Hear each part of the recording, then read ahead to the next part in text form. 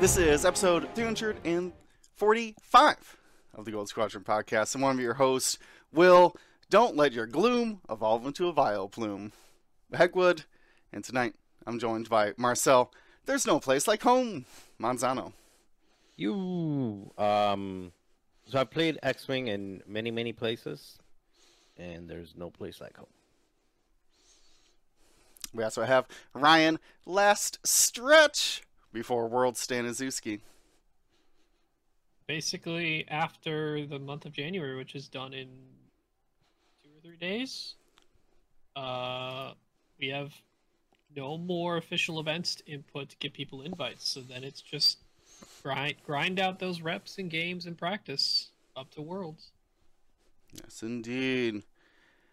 And also, James, back from the dead, Ritter. Mostly back from the dead. Still a little bit of a sore throat, but I'm alive. Well, glad to hear it. I do want to, of course, start every podcast by thanking our largest group of supporters, our GSB Patreons. You get cool stuff for helping us get to these awesome tournaments and do the things we do. There's special channels on our Discord. There's shareable art from our past projects. There's levels for every person.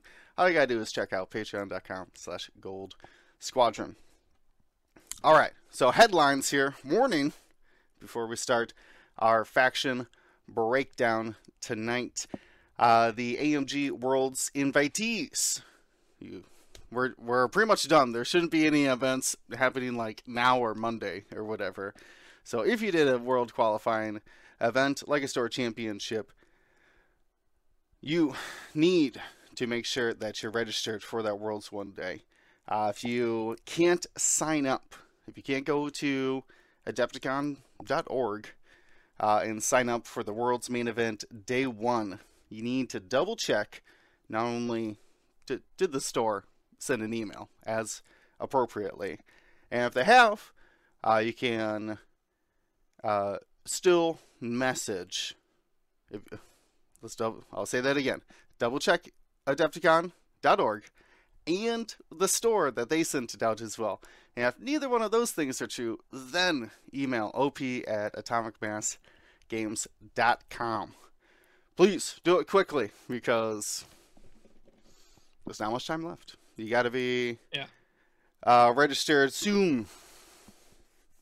op@atomicmassgames.com. But again, as Will said, check all parties that would be involved in communicating that and submitting that Google form. The TO or EO who ran your event, the event itself or the store itself.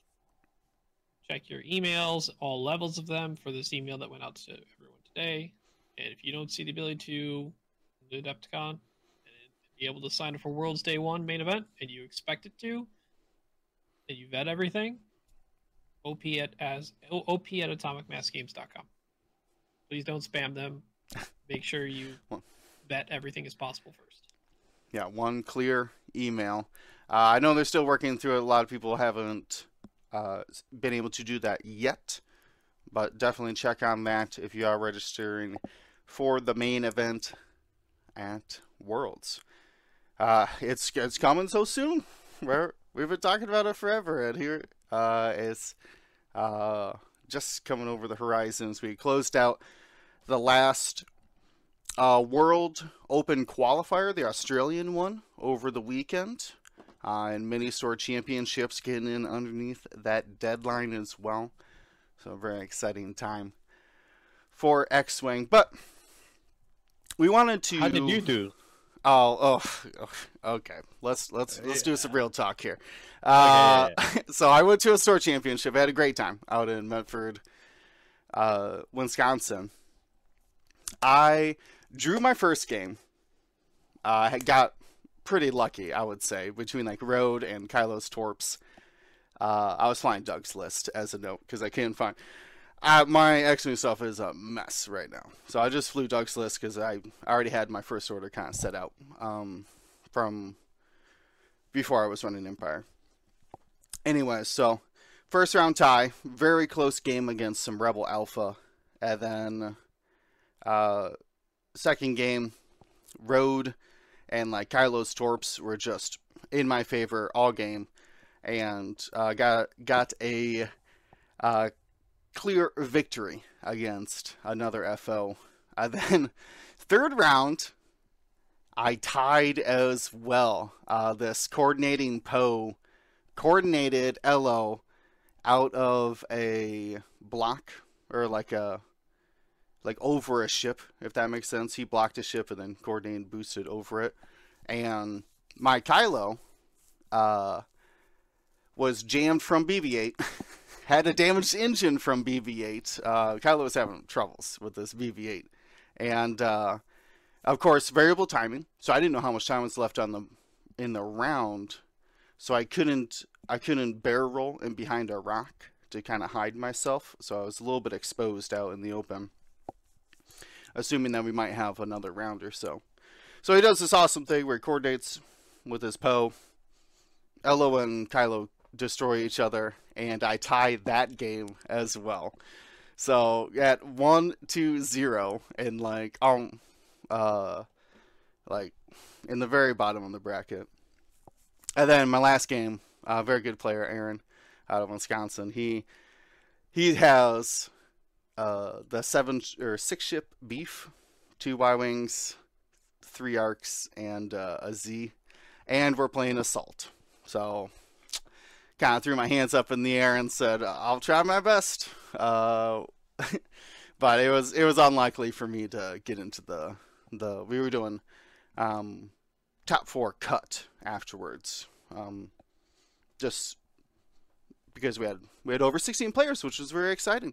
A lot of the Minnesota, Wisconsin, and even a lot of Illinois players made it out. So I had a great time. New players were there trying out list, but the competition was very high. Yeah, I had an exciting time. Marcel, you also ran a store championship this weekend. How'd that go? Good. Yeah, we put it together in 2 weeks. Basically, we had a store nearby that had a store kit that wasn't able to do it because other games already had the weekends reserved at their spot. So I offered our place here, and we were able to get all 16 people signed up in 2 weeks. They showed up. And Dan McGinn, who's run like the Grognard games before, he had all the magic for doing like the roll better stuff, and people brought in like folding tables, and then the store that we hosted it for gave us all their like table boards or whatever, like the Table toppers. Yeah, the table toppers, so that there's enough space. Great event.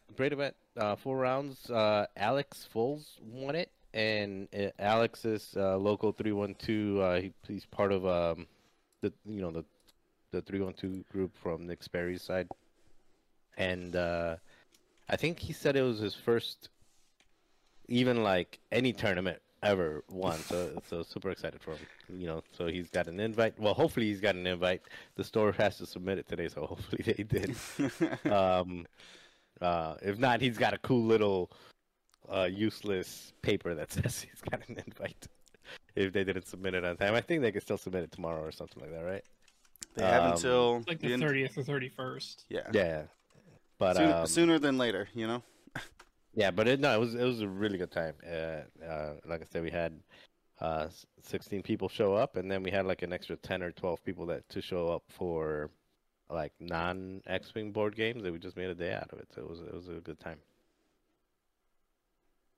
William was one of the 16 people that he opened the door for one of them because he had a spot, but he decided to go to Wisconsin. See, if he would have came here, maybe he might have. Turns out maybe you could make these plans in the more than 2 weeks ahead of time. Oh, that was kind of like an emergency thing. Like, hey, we got this thing, and there's a deadline. No, I get it. It sounded real space. fun. Yeah. But yeah, it was a good time. I did want to shout out the eventual winner. Tony did pull it off with a sensitive, controlled Soontir. Isn't that crazy? I almost put sensitive controls on my Kylo. I wish I would have. But yeah, pretty awesome. Yeah, I think. Yeah, he did Resistance Beef, so he won with like a bunch of T70s. Okay. No A-Wings? That's not BV. Oh, he had Lulo. He did have Lulo. Okay. So Little yeah. beef. Oh, That's- that's that filet mignon out on that Yeah, beef, you know? Mhm. All right. So we were talking a lot about what we should do leading up to Worlds, and what we want to split it into factions. So this week we're going to start with Republic, and then what did we say? First Order and Resistance in the following weeks. Let us know if what inputs you have on our Discord, of course, for those other factions. Maybe something we should cover for them. But this week we're covering Republic, and then, like I said, we'll go First Order, Resistance, and then I think that's when Battle of Yavin is coming out. Endor. Oh, Yavin. Yeah. Battle Endor. over. Battle We're over. saving Empire and Rebel till after that comes out. Yes. Maybe if we get any more of those wrinkles from Endor, can adjust our topics of discussion for Rebel and Empire. Yeah, because we'll have some like points on their street dates and everything, so I'll be looking forward to that, but not until after that's released. In the meantime, we're going to cover those factions not included in that expansion, and I'm trying to work with Wade Pouchet to lock down a date when he could come on, talk about Aerodome. That's another great game that's going to be at Adepticon. He's holding tournaments. He's got a whole plan for his organized play. If you don't know about Aerodome, it's a dogfighting game, but it's one-on-one. Your single ship versus their single ship. So similar to X-Wing, but very, very much different. Got its own vibe going on. But it's a amazing game. I want to do like an unboxing video as well, as I want to pick apart. I have it around here somewhere, but I'm very excited. Oh, the artwork on it looks so cool. So we were talking a little bit about that, just to get some other ideas of what we could be doing at Adepticon, other than just X-Wing. But anyways, this week we're going to start with Republic, the clone and Jedi boogeymen out there. Ryan, you've broken it down by the numbers, so I'll let you start us off here about the Republic faction. Yeah, and to kind of put this overall into context, when we're going over each faction, this is things you should expect to prep for. This is not generally when we're going to be talking about these factions and their archetypes. It's not going to be what you should be playing in them or what someone should be doing with them. This is you're across the table from them. This is prep you're doing expecting to play against them. Things that you should be aware of, things that you should expect or not expect, things to do in certain scenarios, turn zero, obstacles, everything that we can think of that translates well into an audio format with some maybe visual aids that we tag and add into the description. So think of all this as you're sitting across the table from a prospective Republic player at Worlds, which you're likely going to see. So with that in mind, the first thing we can kind of go over is like, by the numbers, what is the faction doing right now? Not as performance, but like overall, Republic is taking up from the points update about 13.3% of the meta. So in context, that is the fourth most popular faction right now. Rebels, Empire, and Resistance ahead of them. The most commonly brought list in all of Republic since the points update back in May or June is the Trip Arcs Padme Anakin. But that still only makes up, out of all the lists in the game, only 2.28% of the entire meta, right? So what does that mean? If you go to Worlds, right, and you face a Republic list, technically it's more likely you're going to face a Trip Arc Padme Anakin.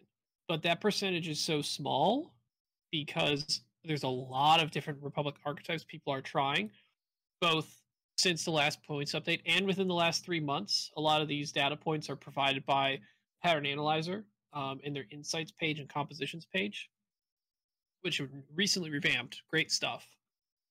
And the numbers only slightly shift downward in both Republic overall and the Trip Arc Padme Anakin overall, how much they're being taken in the overall meta. So the nice thing is with a 10-round Swiss at Worlds, these numbers are really easy to break down. So in 10 rounds, based on Republic overall being anywhere from like high 12% to low 13% of the meta, you're going to play against 1 to 2 Republic lists in the entire day. That's what you should generally expect. And it could, because the most popular lists or archetype is such a small percentage and there's so many variations being tried right now, both in 6-ship, in 5-ship, in even 4-ship, that it could be anything that you're seeing across the table from you. So just know that at Worlds, you're probably going to face 1 to 2 Republic lists, and it could be a variety of things. But there are things that they have in common, and we'll go over that. Maybe, James, if you want to start with the list of most common Republic archetypes overall, and what are the common points between them? Sure. Yeah, I think the main Republic archetypes that we've seen have definitely been the Triple Arc Padme and Siege Coruscant Anakin, that was popularized by was that Paul Heaver?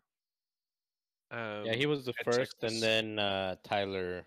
So he won Texas, and then Tyler won Gen Right. Con with it. Right. So I think this was coming out of like Big Han meta. This came out and was supposed to be the silver bullet, but it wasn't really. It was just a list that did okay against it, and won some events, and really caught the eye of a lot of players that were looking for where to land on Republic. So we've definitely seen a ton of the triple arc Padme, Siege Coruscant Anakin. So it's Jag, Wolf, and Oddball. And Padme has those torpedoes and the Siege Coruscant standard loadout Anakin. So you'll definitely see that at the event. Whether you'll see it in your games, like Ryan said, it may be you may not see it, but this is definitely something you need to know about, because Padme can really ruin your day if you don't know what she does. So at least read her card once or twice. Ask her questions. Well, how does this ship work? And take a look at a couple of different ways that you can avoid it. Mainly, just don't be in front of her. We also have Anakin 7B, 2-arc Contrail, and Booster Slider in that 2-point Z, which is less of an archetype that we've seen, but it is still a strong one. 7B Anakin out there is a strong piece, and at least 2 arcs is a good start to a list. We've seen a couple of different Republic 6 ships. The triple arc version usually brings those 2 3-point ships. I think Will was talking about earlier. Some people reach for the 2 Y-wings or the 2 V-wings, or a mix of both, and then a 2-point Z. Another one, instead of the 3 arcs, you take 2 arcs with 4 3-point ships. So you'll either see the triple 4-point ships 3-3-2, or you'll see 2 4-point ships and 4 3s. So those are the main 6 Republic archetypes you'll see. There's also that I've seen floating around is the 2 Jedi and 2 Arc list. But as you can probably ascertain from just going over the couple of the different archetypes that you may see, almost all of them are going to have, or all of them really are going to have at least 2 Arc 170s, and most of them will have 3. So, keep keep that in mind that you will see medium bases with those ARC 170s that do shoot front back with their veteran tail gunners. So they do have more shots if they can get into the thick of it. So you have to use the tools available to you to try to avoid those front back shots and to either out joust it or out dodge it.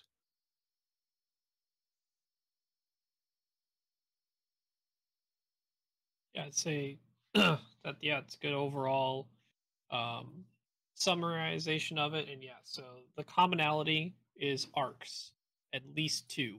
Very rare do we not see at 2. Like there's some lists with 1. Marcel, you are someone I think that's played with a single arc in your list before. Yeah. Okay, what Yeah, has been just your oddball. experience with that? Did you like it? Did you think it's something that has legs? Is it 2 arcs or nothing? No, I mean I enjoyed it. I won a store champ with it, and I made a cut at Gen Con with it, so it could be successful. I was flying 7B Anakin, oddball. I had Rick, and then Click and Slider. Rick is situational, so I found that when I played Wolf, like at LVO, I swapped out Rick for Wolf, so I went the 2 arc route. Not Contrail though. I always like Click because I always want to be able to do that, deny that range bonus. But with Wolf, I found the offense to be I found the strategy, not the offense. I found the strategy to be a little bit more predictable, but also I found that my opponent also had. It made me more predictable. Like I had a more, with Rick, or even if I were to swap, Rick out and do like Padme or do a Jedi or something else in that spot, or even anything else, a Jedi, maybe Obi-Wan or whatever. That having those other ships, any of those other ships, gave me a little bit of unpredictability on the board, where the opponent didn't quite know what I was going to do. But when I had the 2 arcs on there, the opponent was better prepared for it. They kind of knew what I was. They had an idea of what to go for, and I had a better idea of like what my, how much value I was going to get out of that 4-pointer. Like I knew he was going to put out damage. I knew he was going to soak up damage. I knew he was going to hit certain objectives. Like there was a level of predictability. Ultimately, if I stay on this list, I will move away from the double arc, because I think if you're not going with the triple arc, or if you're not going with like the 6-ship list, then you have to add a level of unpredictability to make up for the damage output that you're not putting out, because you're giving up damage output, you're giving out numbers, you're giving out mods, so you have to add a tactical advantage of like, you don't know if I'm going to be over here, you don't know if I'm going to be over there. You guys know I've been testing Sicko out lately. I think I said I'm 6-0 or 7-0 with Sicko on a list, because it adds that, even though it's 5 points, it adds that level of unpredictability, because the 3 banks I can be here, I can stop, I can go 1 forward, or I can go 3 banks either direction, and it makes it really difficult to. It puts the pressure on the opponent to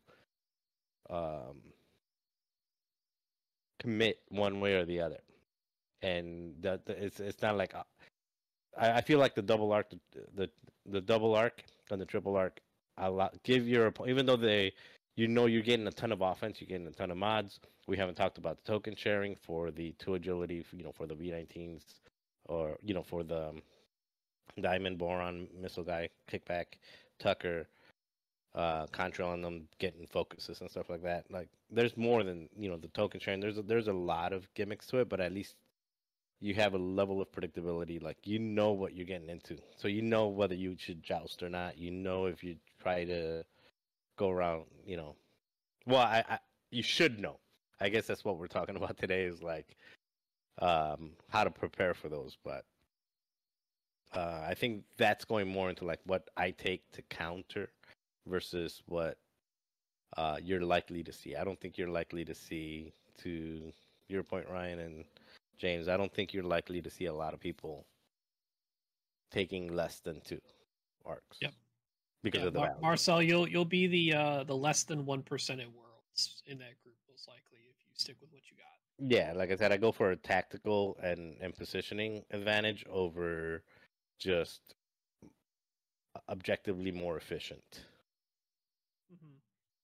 So, speaking of objectives, so I think this is where we want to move into like breaking down how Republic and some of these common lists in Republic that we're seeing, what they do in assault, chance, salvage, and scramble, and what gives them advantages in those scenarios and what gives them disadvantages. And sometimes it's situational.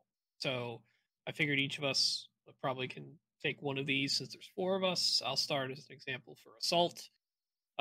So an advantage they have obviously for assault when the satellites are close together to allow the arcs to control that area with the space they take up both medium base size and to contest those assault satellites really well. They are each arc is 2 for contesting an assault satellite. You want to try your best to not clump if you're facing them, clump a whole bunch of them all in the same area because not only will they rack up more points by existing there, take up more space, but they'll also find it easier to because if there's a tight clump of objectives, you also need to contest that in some capacity. So by you going there and the arcs wanting to go there, you're going to find each other and they're going to shoot you and it's going to hurt because very effective modded shots with all the arc sharing and token sharing for defense when necessary, and then when the scrum happens, their arcs are masters of the scrum. They take up their space, and you have to bump into them. And range 0 shots aren't as good as modded shots into arcs. So, but what can you do to combat that? How can you make disadvantages? Well, when the satellites are far apart, it's obvious, right? If you can put your objective satellites that you get to put down in spots farther away, it reduces how much of an area the arcs can control and score more and more points. And then taking out their main damage dealers, which are the Arc 170s. So that and making them not exist there means they don't get to contest those points. So they're high priority targets.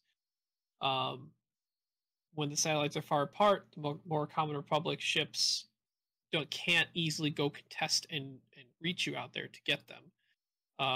It gets a situation where only really like SOC Anakin, 7B Anakin, and Contrail are good at like jumping out to far distances and help contest those. But then that means they're not in the middle of the fight, help the arcs burn down or help the arcs burn things down and help them stay alive longer to contest the main sections. So that's anything else you guys want to add to assault for advantage or disadvantages that you can create, advantages that they have and any disadvantages you can help create to win the game against Republic in assault?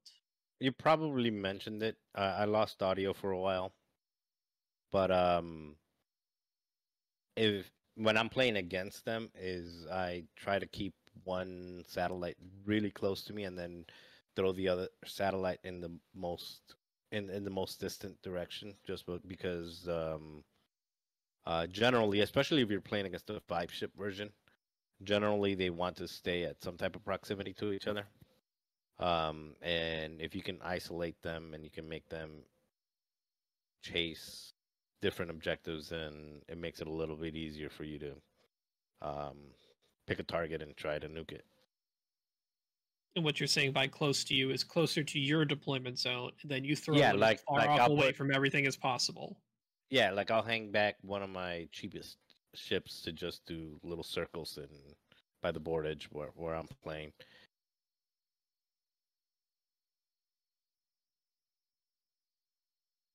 Will, do you want to take chance?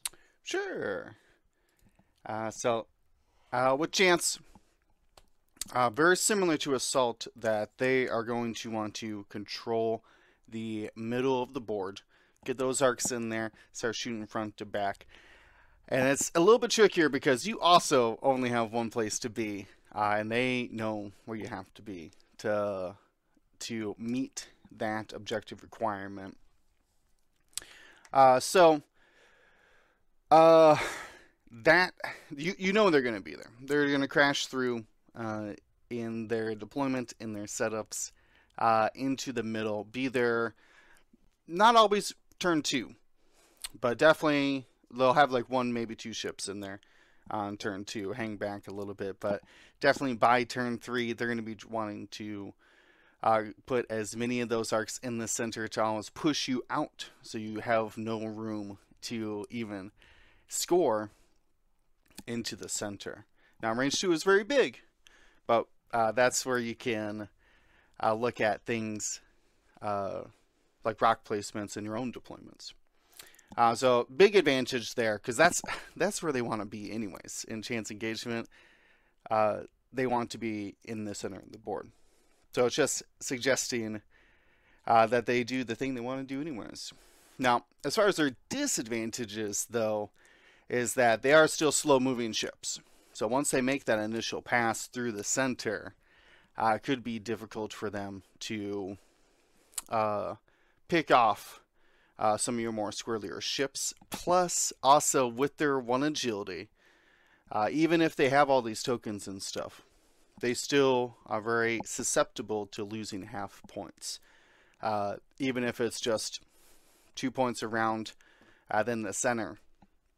That can still add up over time if they're not trading particularly well. And I think, I'm trying to think of what was with the other archetypes. I honestly, I think the hardest one for this is going to be the 6 ship with those torrents. They can particularly keep that half point threshold very high because of that damage mitigation. Some of the other ones, not so much. The more jousty list will just try to pick you apart as you come into the center as well. But I would say that is their weakness to it, is those half points, which is a great relief for playing against it, that you don't have to necessarily destroy every single arc. You just need to keep up the points pace with them. If they destroy a 3-point ship, you got to make sure you get half points on an arc, and then maybe a Z95 or something at the same time. So that could be a way to kind of slow their pace of the game as far as like how many points they're getting from you. I think in particular, I was going to say it with Assault as well, but in particular with Chance, you have to come from every single angle. Do not frontline joust these guys in Chance. You will not win. You have to come in at different angles, make them choose to either keep going through the middle or start splitting off. And once they start splitting off, that damage potential really decreases for them. They're not passing as many locks. They're shooting a lot more rear arc attacks. So you have to, unfortunately, sometimes you have to just have a single ship in the center. And, well, maybe 2. Because if that single ship is destroyed, you could be giving up a lot of points. But my main thing is that you can't fight them for the center. You can't just like cram all of your ships into the center, because they are definitely going to have all of their arcs in the same place. So I have to be a little bit more cagey about how you engage them. Like I said, really come at different angles, really try to force them to where they don't have just an easy pass right through the middle. They have to break an arc off or 2 to try to pursue your other more elusive targets. I did want to add, because you brought it up, was because everything is generally slower in some of these beyond your contrails or clicks and Anakin versions that we normally see. Because everything is generally slow or not as maneuverable, as ships starts getting removed from the board, and say a trip arc plus stuff list makes its pass, right? Its general joust pass it goes through.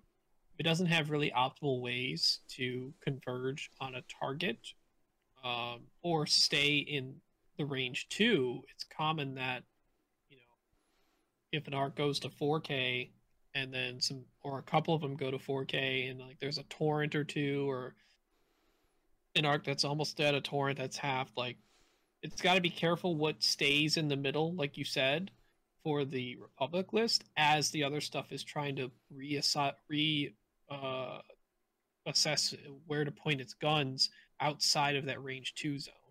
Mm-hmm. Unless they start doing like 2-turn or 3-turn barrel rolls just to stay in there. So if you can force them to take a path that forces them to leave or chase you outside of the zone and pick off stuff still in the zone, they're not as maneuverable to weave their way back in and out depending on the rock formations.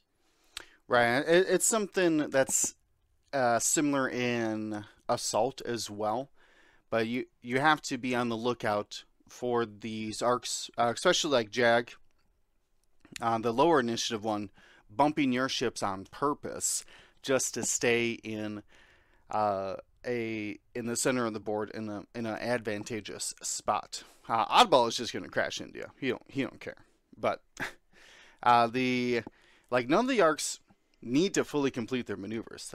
They just need to bump into enemies, get that focus, and if it's advantageous to basically stay where they are, whether it's objective point or delaying that K turn, that turnaround one more round, they should and will do that. So it's another reason why you really can't just have a clump of your ships in the center of the board, because they can take advantage of that. And now you have nowhere to go. There's only arcs in front of you, so you're stuck in the middle now too, which is probably not going to be as advantageous to your list. But let's keep moving on to the next objective, James. Yeah, salvage mission or savage mission is most likely what we're going to see for a lot of these Republic lists. But the Republic does get an advantage when they can take the opportunity to take more than one salvage box without being threatened with a big attack. Also, Oddball having Selfless out there in the field can keep those crits off of his friends to help stop them from taking those crits to lose their crate. So keep an eye out for that if you are trying to push only one crit through on your attacks, and you have Oddball in Arc. Oddball can take that crit on one of his 4 shields, or even take it on the hull if you've already gotten him down a little bit, to prevent that box from being jettisoned. However, when a Republic list has to decide between picking up a box or having their big modifiers like focuses or that lock with Padme, it does bring down their firepower quite a bit. If you can get a faster ship to flank or get behind them to pick up those objectives, it may not have as much firepower to help out in taking down the arcs. They can use that to a big advantage, or you can use that to a big advantage to at least score some points while you're dealing with the rest of that list. But I think big takeaways is force them to either make a decision of I'm going to pick up this crate or I'm going to take my offensive and defensive modifiers, or just don't let them get free crates is the big thing. Like, don't let them just walk up and take crates and you not punish them for it. So, which usually means that you have to have a way to take your crates and still push out some damage, or just focus on damage. Yeah, I mean, it's hard to stop any list from picking up at least one crate because each person gets to place one crate on their side of the board. Mm-hmm. But the key is, like, if the Republic list is free to pick up 2 crates and you haven't challenged them on that second one, to say, hey, if you're going to pick up this crate, you're going to take this damage, or you're not going to have the firepower you want that I'm meeting you with. That's where the problem lies, because then that gives them a free turn for not only another point, but that means next turn when they don't have to pick up the box, they're fully modded, defense and offense that they want, and they're ready to shoot you down, and you haven't tried to pressure them yet. And granted, there's a fine balance between, correctly pressuring that ship that's trying to pick up a box and accidentally ending up in all three of the arcs and Padme or whoever and getting shot to death anyway, even without the mod or even with one of them picking up a box, because the ones that want to pick up the box are like Wolf and Jag, because Oddball's pulling the crits, and Wolf and Jag can help each other generate at least a lock modded attack. Yeah, for sure. Marcel, we got you back? Yeah. Oh, he's here. The internet's not being nice. No. It's on and off. Think it's gonna be nice enough for you to do the scramble section? Is that what we're on? Yeah, we're talking Scramble. Buttons. All right. So first, so with Scramble, I'm gonna go over what Ryan wrote, because these are Ryan's notes, and then I'll give my 2 cents on it. So for advantage, he said, when the Scramble points are closer together, allowing the Republic list to centralize its attack zone, when Anakin isn't being threatened, which Anakin? I'm assuming he's meaning Either. Any of them? Okay.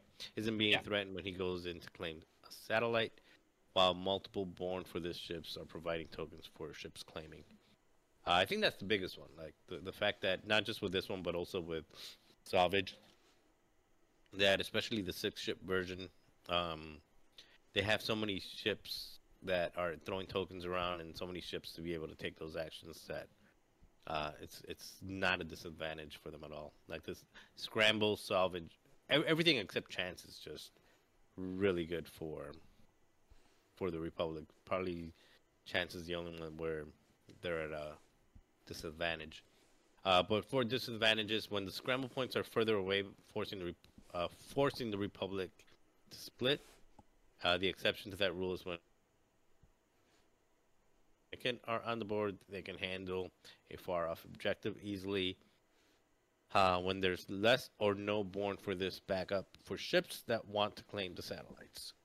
I actually don't think that that's a disadvantage, especially for the 7B Anakin. The 7B Anakin wants to... If you're going 7 points into that, that means you're giving up a 4 and a 3. If you're giving up a 4 and a 3 or a 5 and a 2, for that, you probably need that gun. So you're probably you probably want that gun to be engaged. And if it's out chasing if the opponent puts when you're doing your own side, actually no, you only do it on the other side, right? Yeah, there's only 2 additional points besides the center that goes out in Scramble. You put one on your opponent's side, your opponent puts one on your side. Yeah. So if you put one, if the opponent puts one all the way on your side, I don't think they're gonna do that. If they do, the only thing that I can think about if they were to do that is if they're playing against another Republic ship and they want you to hang somebody back, or or you're playing against a list that wants to, like purposely, for example, a 4-ship list that all 4 ships are meaningful, and you want to keep one of those 4 ships from playing. But if you're taking your 7B Anakin to go across the other side to claim an objective or to press a button, that gun and that threat is not in the center of the board where it's giving you the most value. So that's probably not where your opponent's gonna put it. But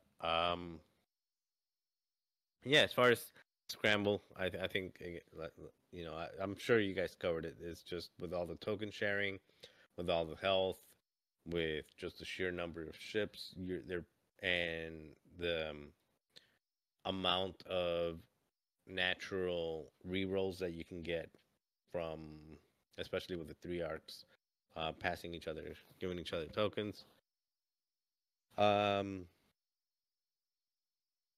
there's not a whole lot of disadvantage. Maybe if anything, the disadvantage comes if you're playing the lower initiatives, and if you're playing something like the 5FO or one of these other lists that have 4 or 5 initiative 5s, then you do have the ability to press the buttons after them. So I think that's a disadvantage, is just the low initiative of pressing the button first and giving the opponent the ability to just go and reclaim it and just get up on the mission objectives early by simply just moving after you and doing that. So that's one of the benefits just for the higher initiatives. And most of the time, the Republic will have a number of 3s or a number of 4s that, let's say, the FO is a good list that has 4 or 5 initiative 5s that'll be playing together, that can press that button after you and then reposition after they press it, or just be in a good spot to probably survive. I don't know. That's my 2 cents. Somebody else talk. Yeah. Well, makes sense. That's the majority of our scenario section of that, unless James or Willie have anything else to add. Take that as a No, pause, silence. No. It's very difficult. The what do I want to say? I feel like a lot of these scenarios, assault, not so much chance. It's never a chance, but like salvage and assault, these lists for the Republic have very rigid flight patterns. The arcs, they very rarely can do something fancy. Occasionally you'll see them like hard 3, bear roll, and then like hard 2 the next round. But most of the time they're not trying to use up those R4Ps early. And Wolf doesn't even have one if he is born for this. So when you can see their deployment, it very much shows you what objectives they can even get to, let alone the ones that they want to do. So hopefully if you have some higher initiatives, you can go out and look for those advantages in their deployment to get something that they might not be able to. Something like they do ignore that objective you put way far in the back. That could give you time to speed your fast ship up and scramble it instead.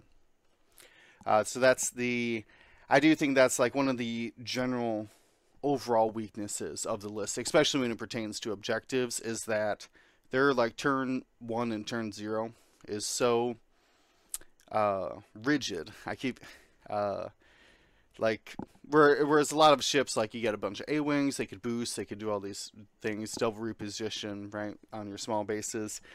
They can change up their deployment turn 1 and go and break off and do different things that they might not have wanted to do when they deployed.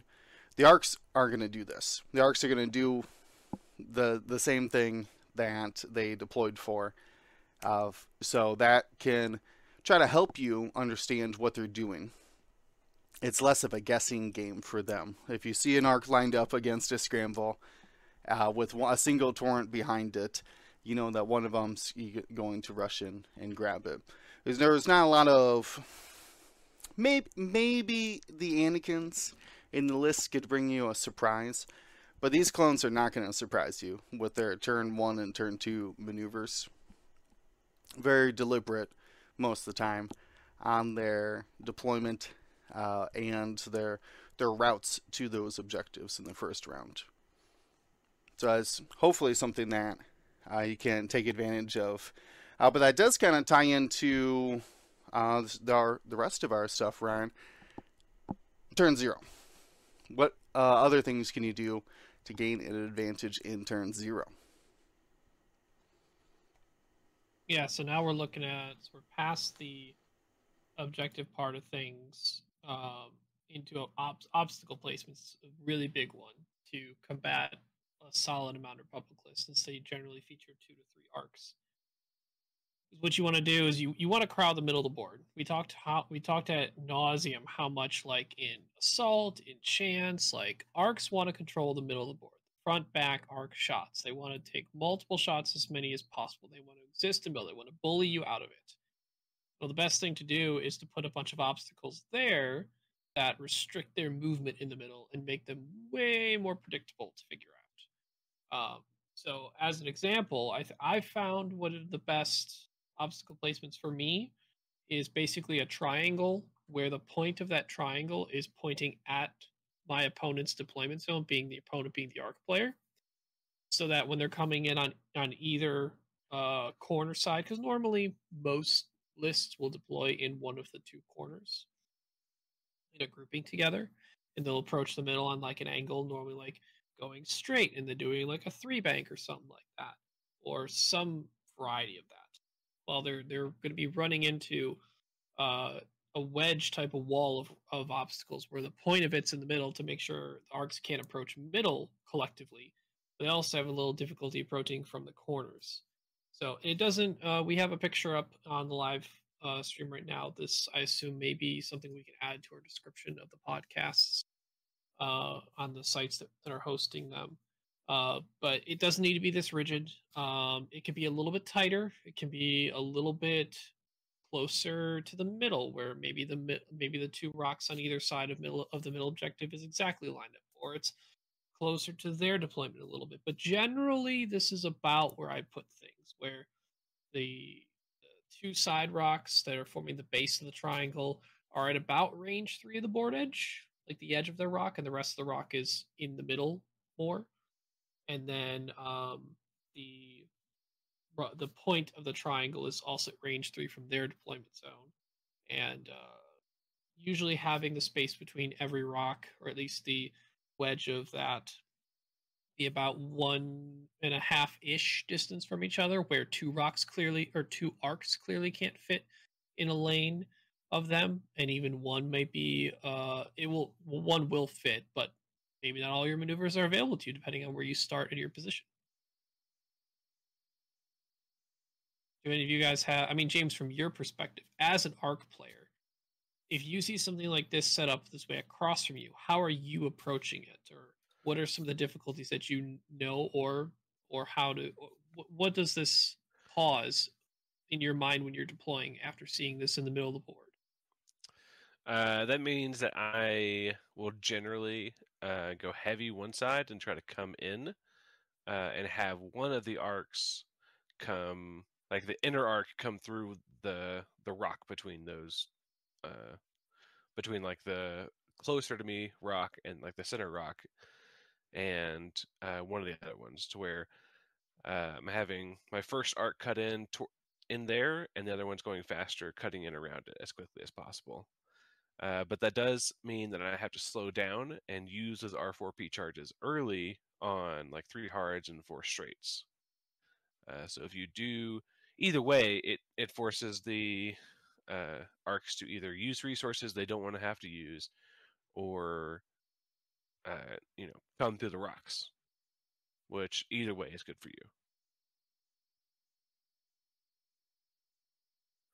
But generally, I just go to the outside of them if that happens, and then I'll see if I can finagle a big round 1 engagement, or big first engagement. Yep.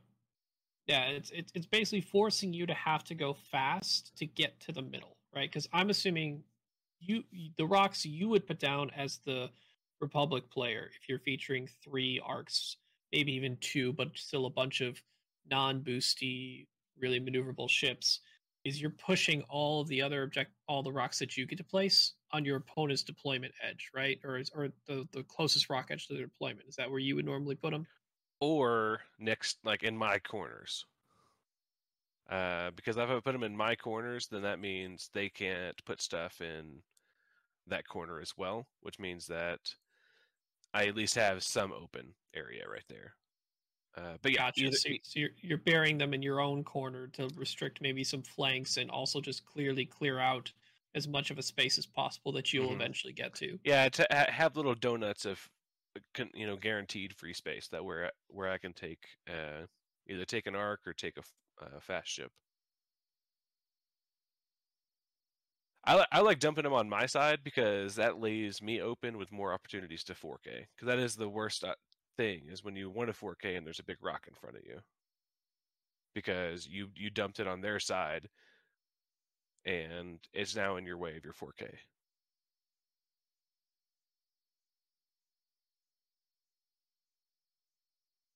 That's just my take on it. I hate having to 4K and like there's not room to do it.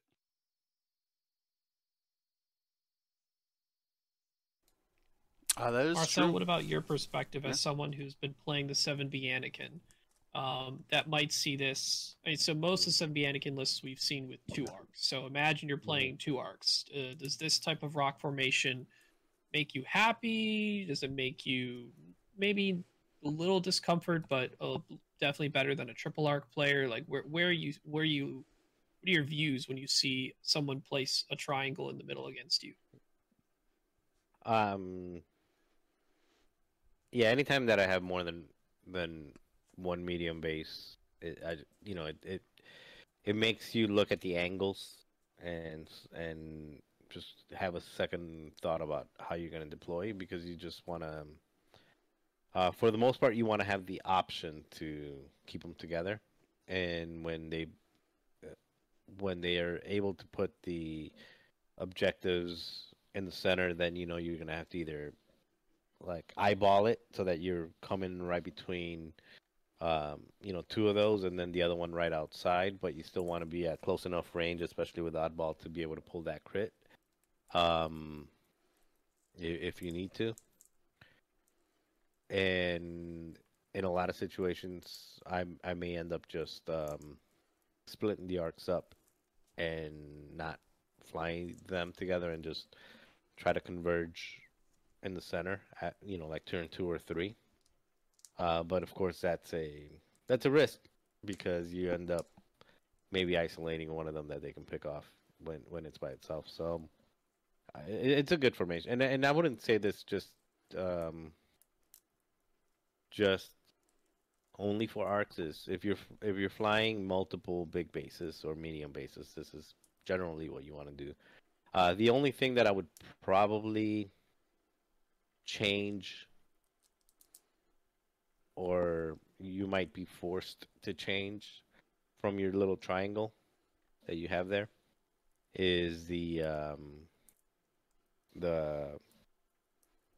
horizontal bar, or they may not be like lined up to like this, because you place one, then they place one, then you place one.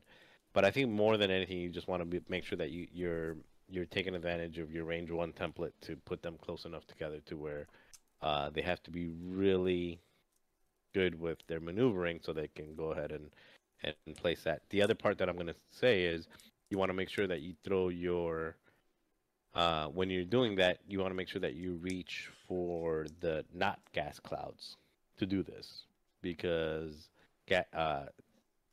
they generally don't care about gas clouds. So if you put a gas cloud there, they're like, oh, I get a freebie. I get to, this is a free space, as long as I can shoot past, especially like, throw Jag in front of there where Jag is initiative 3. And you're going to move first, and nobody's going to block you on top of that rock. At that point, you don't really care. So if you're going to do that, make sure that you take especially the center one, that you take something that's not a gas cloud to put there. So you put the debris is the best, because while an asteroid might give them double damage, the stress is probably going to be more, because that if they have to fly through it, they're not going to be able to take the focus to pass it off to other people, or take it themselves, or claim the objective. So playing against the Republic, I would say debris is the best. Asteroids are second best. Gas clouds, you're just giving them free space to fly over stuff with almost no consequence. Yeah, the only major consequence you can get from that is because you're getting strained. If it's a ship that's oddball or a torrent that wants to born for this, a strained ship that has born for this cannot born for this a token because it's strained. It has to be Yeah. unstrained to be able to share a token. But they can claim an objective. Because even if they roll a hit, they're probably not ionized. Assuming it's an arc that goes through, yes. It's only on the Yes, grid. yes. That's It's gonna- and this whole time I was talking about arcs. Like, you're not gonna, people are not gonna put their small base ships through them, or try not to. But the arcs is really what you want to disrupt. And gas clouds, you know, they laugh at them for the most part. Sure. So bring some debris, preferably. I think in most situations, if you're not flying something that takes advantage of gas clouds, then bring debris, because debris may not put out the most damage, but it puts out the most control, and it puts out the most consequence. My only hesitation on debris right now is the chopper engine upgrade Han Solos can very much handle debris really easily. So, and they just fly right through them and not care. Yeah, So I tend to favor big rocks for me personally. But so overall, no matter what type the arcs and the Republic list may not like, you should still likely be bringing obstacles that benefit your list or don't hurt your list more. Like, it's probably better to focus on your list and what you bring with it, because you get to pick 3 obstacles to put on the board. Make sure those don't hurt you as much as they would hurt a potential opponent.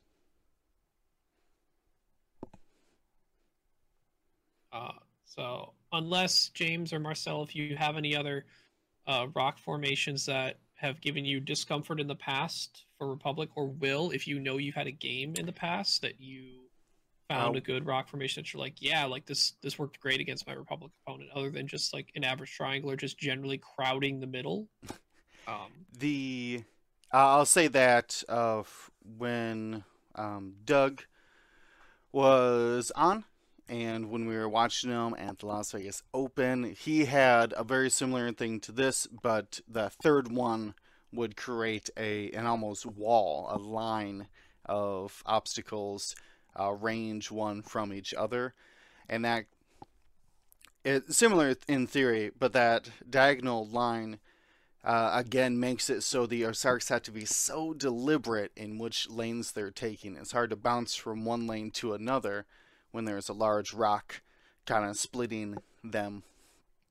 And it forces them to, if you do those tight things, you'll force the arcs to have to almost go in a column then through these lanes.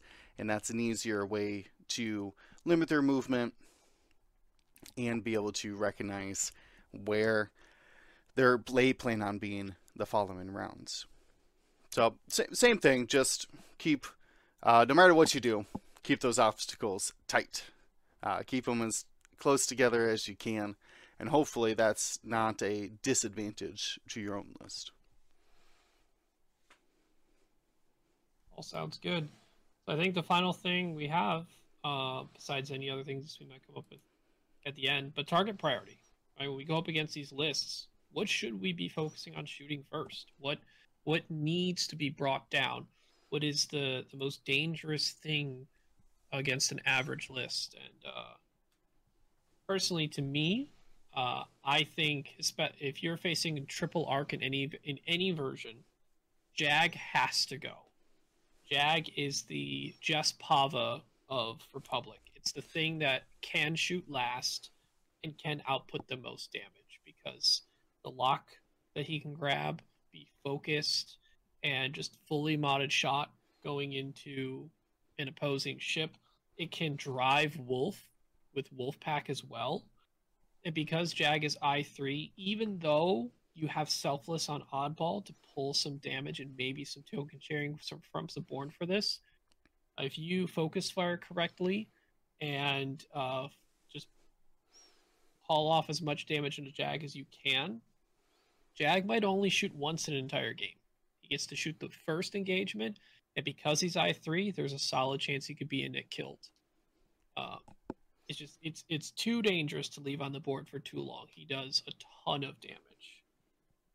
If not triple arc, kill the other arcs. Kill Wolf, kill or Oddball, whatever presents itself more. Ideally Wolf, because Wolf does do more damage than Oddball generally over the course of a game. Besides the turns, Oddball gets to bump into an enemy ship and take a lock on someone he didn't bump at range 1, as an example. But generally, it's take the arcs out. They are the consistent 3-die guns that get to exist on the board.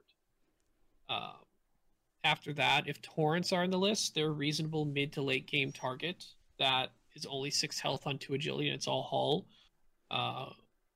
I know, and we've played enough TIE bombers to know that defensive profile is basically the same, other than Born for this help from other ships. And leaving the torrents alone in the back to just provide evades or launch diamond boron missiles or barrage rockets, probably not a good plan if you can just move on to them after the arcs. And then if you have a turreted ship or an opposing I6 ship or ships, you can scare Anakin, either 7B or SOC, a little bit.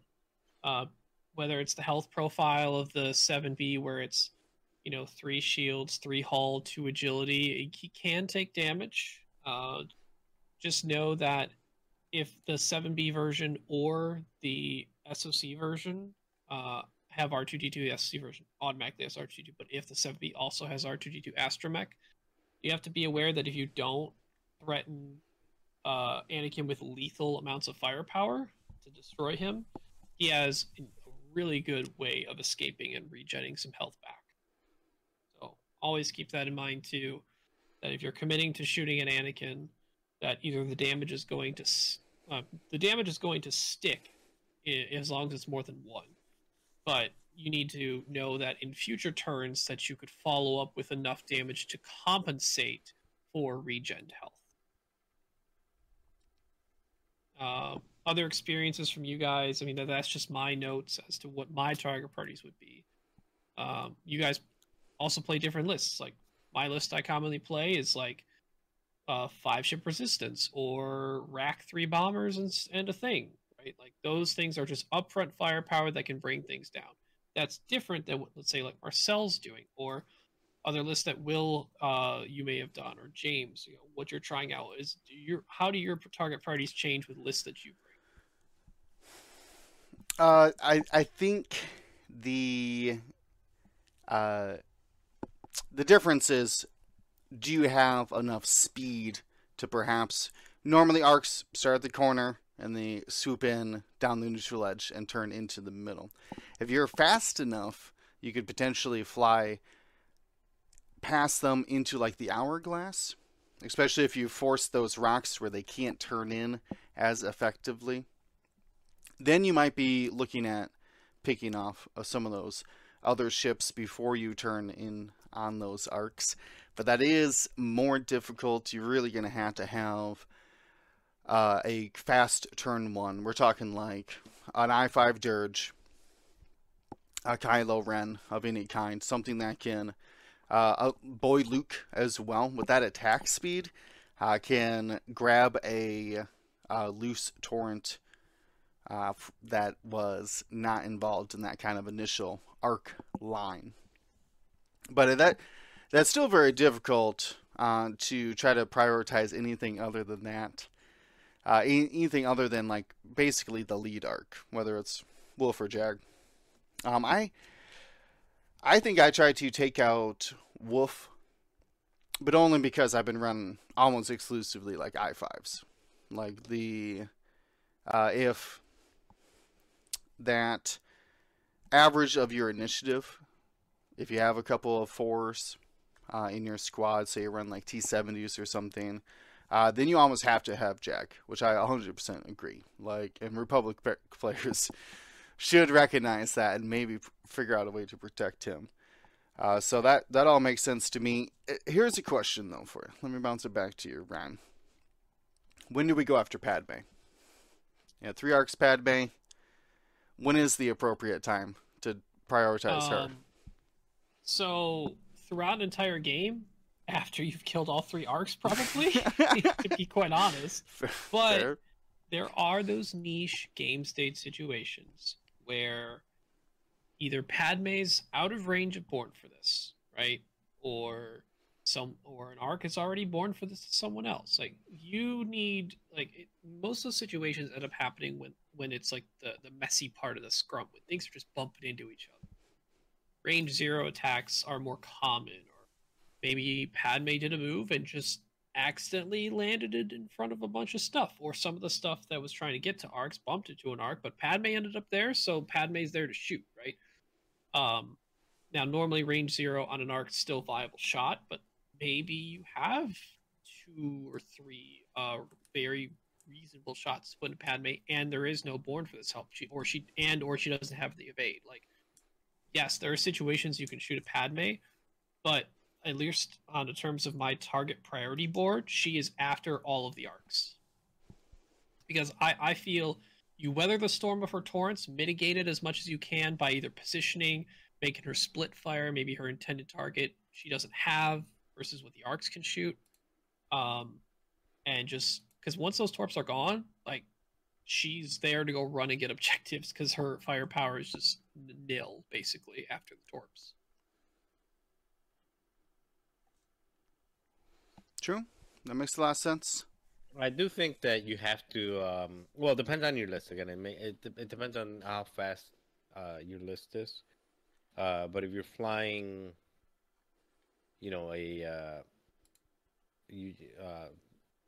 flew Kylo, for example. If you're flying Kylo, if you've got a fast ship, especially a fast ship that can hit hard, a Vader, whether it's the Defender Vader or the Boy Vader, Kylo, or any of these big ships, I think there's in most situations you are able to spook Padme. I think most players, I'm not gonna say all, but I think most players have a perception that once Padme gets pointed at out of arc, Padme disappears.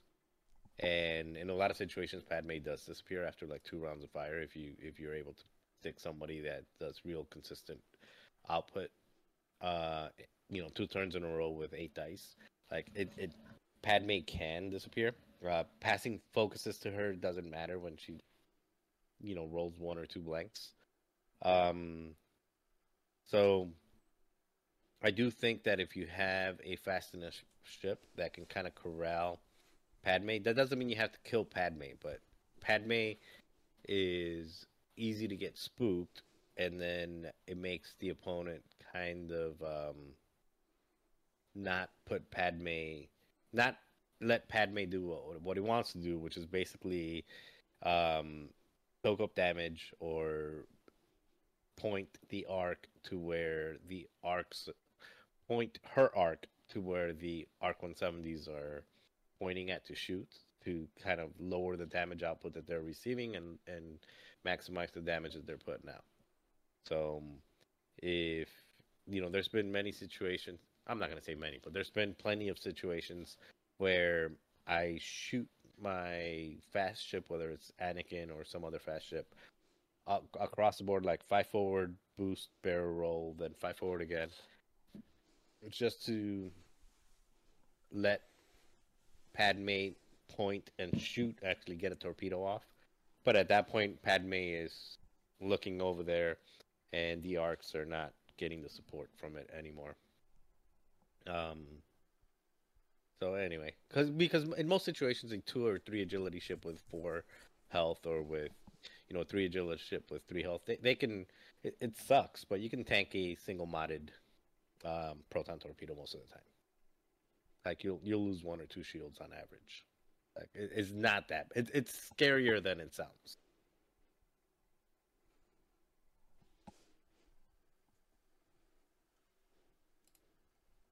James? Yeah, I think Padme is just almost all the time a trap to shoot early. because that single-mounted proton torpedo is never going to do 4 hits, and if it does, he's spiked. And even if they do manage to get both of the proton torpedoes off, which is usually unlikely to get both of them off in one game,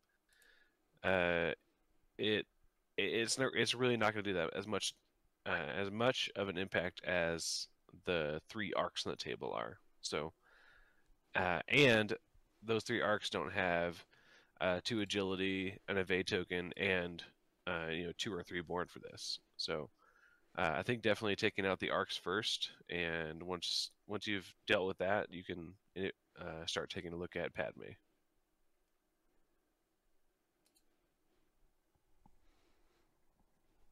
Makes sense to me.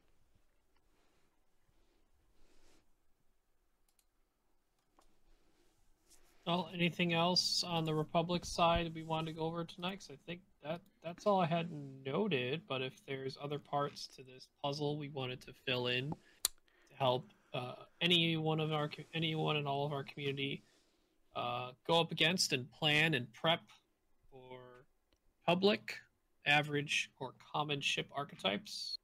Any other side notes? I could ask you guys. So we've been thinking of like silver bullets for whatever it's on or rack or whatever the case may be. Is there a silver bullet upgrade that you could throw into your list that could help you against these arcs? I know mag pulses have been really helpful for me, but against the arcs, you really can only mitigate so much, and a singular damage, that crit better be underneath the shields, right, for it to be extremely effective. Is there some sort of upgrade or cards that we should view? I guess all upgrades are cards. I was going to say upgrades are pilots that we could be looking for to help your squad get over some of the challenges that the arcs and the Republic can bring. Plasma torpedoes with their extra shield effect, and not having to deal that, only having to deal 2 hits to get the extra shield effect, are very great budget proton torpedoes that can't be selfless. True. Or unlikely to be selfless because you have to roll a natural crit. So those are great. I would say also proton cannon and heavy laser cannon are really great ways to pump out some extra damage that, as we saw at LVO, if you're able to make the arcs come through a very specific lane, like Doug was able to consistently with those with his FO, if you can force them to come through a specific lane and line up that heavy laser cannon, even on a ridiculous ship like what was it? It's Lieutenant Gaelic. Even on a most ridiculously not great ship as Lieutenant Gaelic. Small aside, James. 3.55. How is that not a great ship? 3.95 with a 4-eye bullseye. Yeah, but it comes out with a 2 give you point. one small aside. In the 4 games that I played over the weekend, I shot a total of 6 heavy laser cannons. Oh, I know. It's great. One of them was the proud sloop into a heavy laser as well. Yeah, proud sloop. Oof. Yeah, so it's viable. You could do it. I know. I think I'm not talking bad. I'm talking good on it. I'm talking good on it. You literally said a not good ship.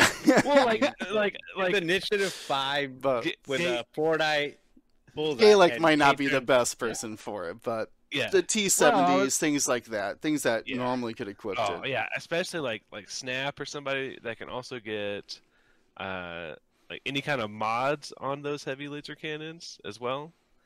Like where if you can double mod it, is even better. So any kind of like bullseye weapons that are normally harder to line up, those arcs with those medium bases and predictable flight patterns, maybe a little bit easier to line up.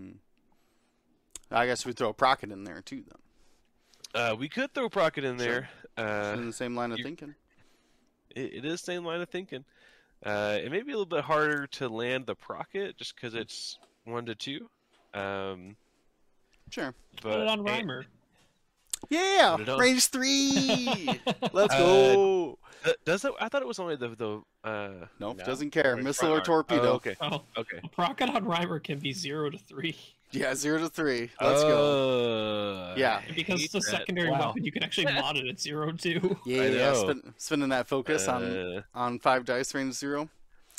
That's a blocker. With, That Reimer's a with, blocker. with like Jonas rerolls. Nah, you don't need it. Nah. Just Uh, roll eight, easy. Or have Ruthless. That's also good too. Helpful. Oh, Helpful. Yeah. No Sat Salvo, though, sadly. Boo. Oh, is that so? Ryan, Marcel, got any other silver bullet upgrades that we could throw into our squads to help out? Maybe not silver bullets, but something that might help out, mitigate the challenges. I'll let Marcel go first because I have sort of a roundabout closure way in this section here. Perfect. No, as far as cards go, I don't think so. Beef, just maybe just in list building, not necessarily in specific upgrade building, but just list building. Know that you're going to be facing this, so I think Ryan mentioned it earlier that you want to make sure that if your list has the potential to be able to kill an arc in 1 or 2 rounds. If it doesn't, then you better have like something else up your sleeve to where you know you're not going to be the one that's getting nuked, because they have the potential to kill you in 1 round. So if you're not able to kill them in 1 or 2 rounds, then you have to have something up your sleeve to where you understand that you're going to be at a deficit and you're playing some other game. Which again, it's possible. You can play a different game. You can play a arc dodging other game that you're doing objectives and doing other things. But yeah, so T-70s are good against it, not just because of the heavy laser cannon, but because they 7 health with 2 agility versus 9 health with 1 agility. The variance can end up in your favor, and then you're putting out you're losing a shield per shot, and they're losing 3 shields per shot or something like that. But yeah, nothing specific. Practice. I think that's the main one. If you haven't played against arcs a lot by now, then I don't know what game you've been playing. Something wholesome. Yeah, like I don't know what you've been doing. I know. I think it was Nutano said that they played a tournament that had no arcs in it. What a world! What a world does be in. Stark contrast from the last tournament I played at, Crossroads, where I played Republic 4 out of my 5 games. Yeah, what was the LVO, like 6 out of the top 8 were Republic? 6 out of the top I think 8. so. Yeah. Cut was filled with But there was only like less than 10% of the field was Republic, though. Well, 6 out of 8 Republic made the cut, and 6 out of 8 Republic were in the top 8 or something like that. Like, it was some weird number, but yeah, a lot of Republic. So if you haven't flown against Republic by now, you are in a hole somewhere. Get out of your hole get your and reps. go play. Yeah. Go play against them. So, this is. You got to be careful, I'll say, when we're talking about the tech or slight silver bullet aspect. I agree. It's good to highlight these so that if you already planned on bringing these in your list, you need to take advantage of them. If you have HLC on Snap, you should be trying to line that up against the arcs. Even if it means closing your foils, do snaps, boost, barrel roll, focus. R68 gets you rerolls plus the focus on the shot with HLC. Bam, there you go. If you have Malrus with Mag Pulse, make sure you take advantage of that Mag Pulse in as best of ways you can to mitigate the damage incoming to you, while not just putting Malrus in front of everyone and expecting her to live when you take a lock and not an evade. Like, she can still die. When you have jam stuff like Wilo still on FON, like to backline some of those. Like, Wilo's got speed. He can go back and backline some of those torrents while getting rid of their evades and start chipping those away, and then curve back in on the arcs. You have overbearing crit mechanics where you have Boy Vader, who could have marksmanship plus advanced targeting computer plus just rolling 4 dice sometimes. You throw so many crits at something that just one selfless isn't going to help all the hull that's on an arc, as an example. So it's good to highlight some of these things, but I don't think you should ever, because as a reminder, based upon the numbers we've seen about how popular Republic is in all its forms, you might see Republic just once or twice in 10 rounds of Swiss. So should you be bringing stuff specifically to tech against them? Probably not. But you should know how to use your tools that you have available to you, and which ones are going to give you the advantage when you face them. True. Very true. Similar with if you make it into the cut, you'll see them. So you may only see them once or twice in Swiss. You'll see them when it matters. You'll see them in the cut. So if you're getting deep into the cut, you'll see them. Because can't tell if that's Marcel betting on the recent trends or just betting on himself, or both. No, both. I am not sure that I'm flying Republic. Actually, I'm waiting for Endor because I think Endor is going to have some nice toys. But okay. But yeah, I there's going to be, just history says that there will be arcs in the cut. You will see them in the cut, and not only in the cut, you will see them in the rounds 7, 8, 9, or how many rounds are there? 10 total? Yeah, you'll see them in those 10 rounds of Swiss. Yeah, you'll see them in those battle rounds, 7, 8, 9, 10. You're gonna see that they're going to be there. So prepare for them. I mean, we talked about it. I think one of the biggest advantages that a lot of the triple arc lists have, and even especially in the 6-chip versions, which are getting a little more highlighted. I don't know if it's technically popular because they are just performing well in qualifiers and large populated sort championships. They are pretty good across almost every single scenario except chance, because they share tokens, because there's 2 to 3 medium base ships for assault, because they have selfless for the crate pickups, and they have extra bodies to hang back and pick up a crate, right, while the arcs go shoot stuff. They're not weak in more than one objective. And even, it's not like they have a bad time at chance. It's not great for them because they can't score extra points with their objective control that they have. But they can still bully you pretty hard if you show up in the middle with them.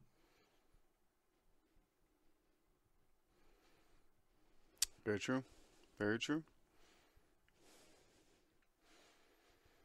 Well, any closing thoughts on Republic? Anything we might have missed? I don't think so. I would put it out to, as we do these sort of comb-overs of these factions and archetypes, it'd be good to hear from the community in the Respond to GSP section of our Discord, to share your experiences of what's been successful with you against arcs, or what things maybe you disagree with, and just see how the discussion rolls around, because we surely don't have all the answers, but we think we formulated some good guidelines. Very true. Plus, like I said, we plan on let's just lock in FO next week. So if you have any questions about facing FO, you're like, these things are jamming the heck out of me, definitely throw those questions in there too. Maybe we can answer them directly. Give us a a feel for how you guys as players are reacting to these different factions. But all good things on the Discord, the discussion there. We try to keep it optimistic and positive, as I think everyone's pretty excited for Worlds going in, seeing everybody, especially the international community. Oh, we never get a chance to see them, and it really shows their dedication. I don't know how they get the wife points to be like, we're traveling across the world for a whole week, but somehow they're so dedicated that they come out, and that's very exciting. We're here spoiled. James, you're coming from Utah, but we're spoiled here in the Midwest that we don't have to travel as far for these major events like Worlds. So, very exciting stuff. We do have like some channels about the 2024 Adepticon too. If you got any questions, if you want to meet up, get some pizza, some Giordano's, that's something you can post in there too. Really love to see that community engagement, especially if you're traveling. You didn't bring a squad mate or something with you, and you're looking for people to hang out with. There's resources there as well. Now, anything else to end the discussion with for tonight? Okay. I'm all good. I guess it's Supreme Leader time next week. Yeah, we'll be talking Kylo. Which version of Kylo is the scariest? It's probably the Whisper, but the Silencer is troublesome, to say the least. Spoiler alert, to me, scariest the Silencer. More popular is the Whisper version. Yeah, there was a game or two, I think it happened in 2 games, where the 5 forward boost bear roll and then instinctive aimed a torp into something turn 1. They didn't see it coming. So very, very scary. We'll have to hold off on that discussion till next week. But yeah, stay tuned. We're going to be going through those other factions, FO and Resistance. We're probably going to group Scum and Separatists together, so I'm not sure how much we could talk about that, but maybe we'll find some resources in there. So definitely stay tuned. Of course, everyone's going to be waiting. I believe it's the 23rd, February 23rd is the street date. Website says. Okay, we'll be press that F5 refresh, try to see what those points drop. We'll be very excited to see. Wild guesses. We'll end on a wild guess for the I6 Defender. Is that Jendon or Yor? I forget which one. Jendon? Wild guess in terms of what? What's their point cost? Where are they dropping at? Well, I'm gonna go a solid 8 points. 1 point less 7. than Defender Vader. I say they keep them 7 with Rexler and the rest of them. Okay, it's as good as a full throttle Defender. Okay. Wild speculations, Ryan. He doesn't get the free evades, right? No, he does not. Okay, I'm gonna change it. I'm gonna say 0.6. They keep them 6. Whoa! Not that free Okay, bold Free claim target lock there. and all that, yeah. So I'm gonna say 6. Man, you'll let me have him at 6 and be able to put him next to Vader and then still have 8 points? Yep, No. you got him. I hope not. Sounds like I suddenly became an Empire player. What's your wild guess, Ryan? I think Yor has a good chance to be 6. Mine? I don't know about Jendon though. Jendon seems like a 7 range, not 8. 8's like No, that's 8. way too high. Get him up here. You take like 6 actions and you take 4 actions and 2 shots in a round. Get those points up. James, you get her way in?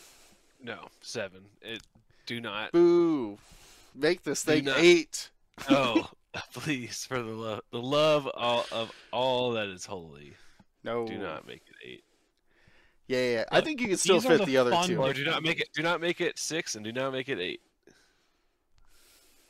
I'll be less concerned if he's 8 than if he's 6, I think. Like, if he shows up at 8, whatever, I guess I don't play him. Maybe next time, buddy. But 6, it's like, I got a squad painted for Worlds that's not Empire. I guess I might not be flying that. Yeah, I'm trying to think Let's try of. At 6, you could go. You could do Defender, currently, it's X-wing or X1, Vader, and then 2 bombers as well, and another so ship. if it's That's 6 crazy. points, right? You do 6-point Jendon, 6-point Vader. You're 12. 12. You can do Soon Tier at 5 right now. The custom, Gross. not even knowing what the other one is going to be, and then a 3-point Tomax.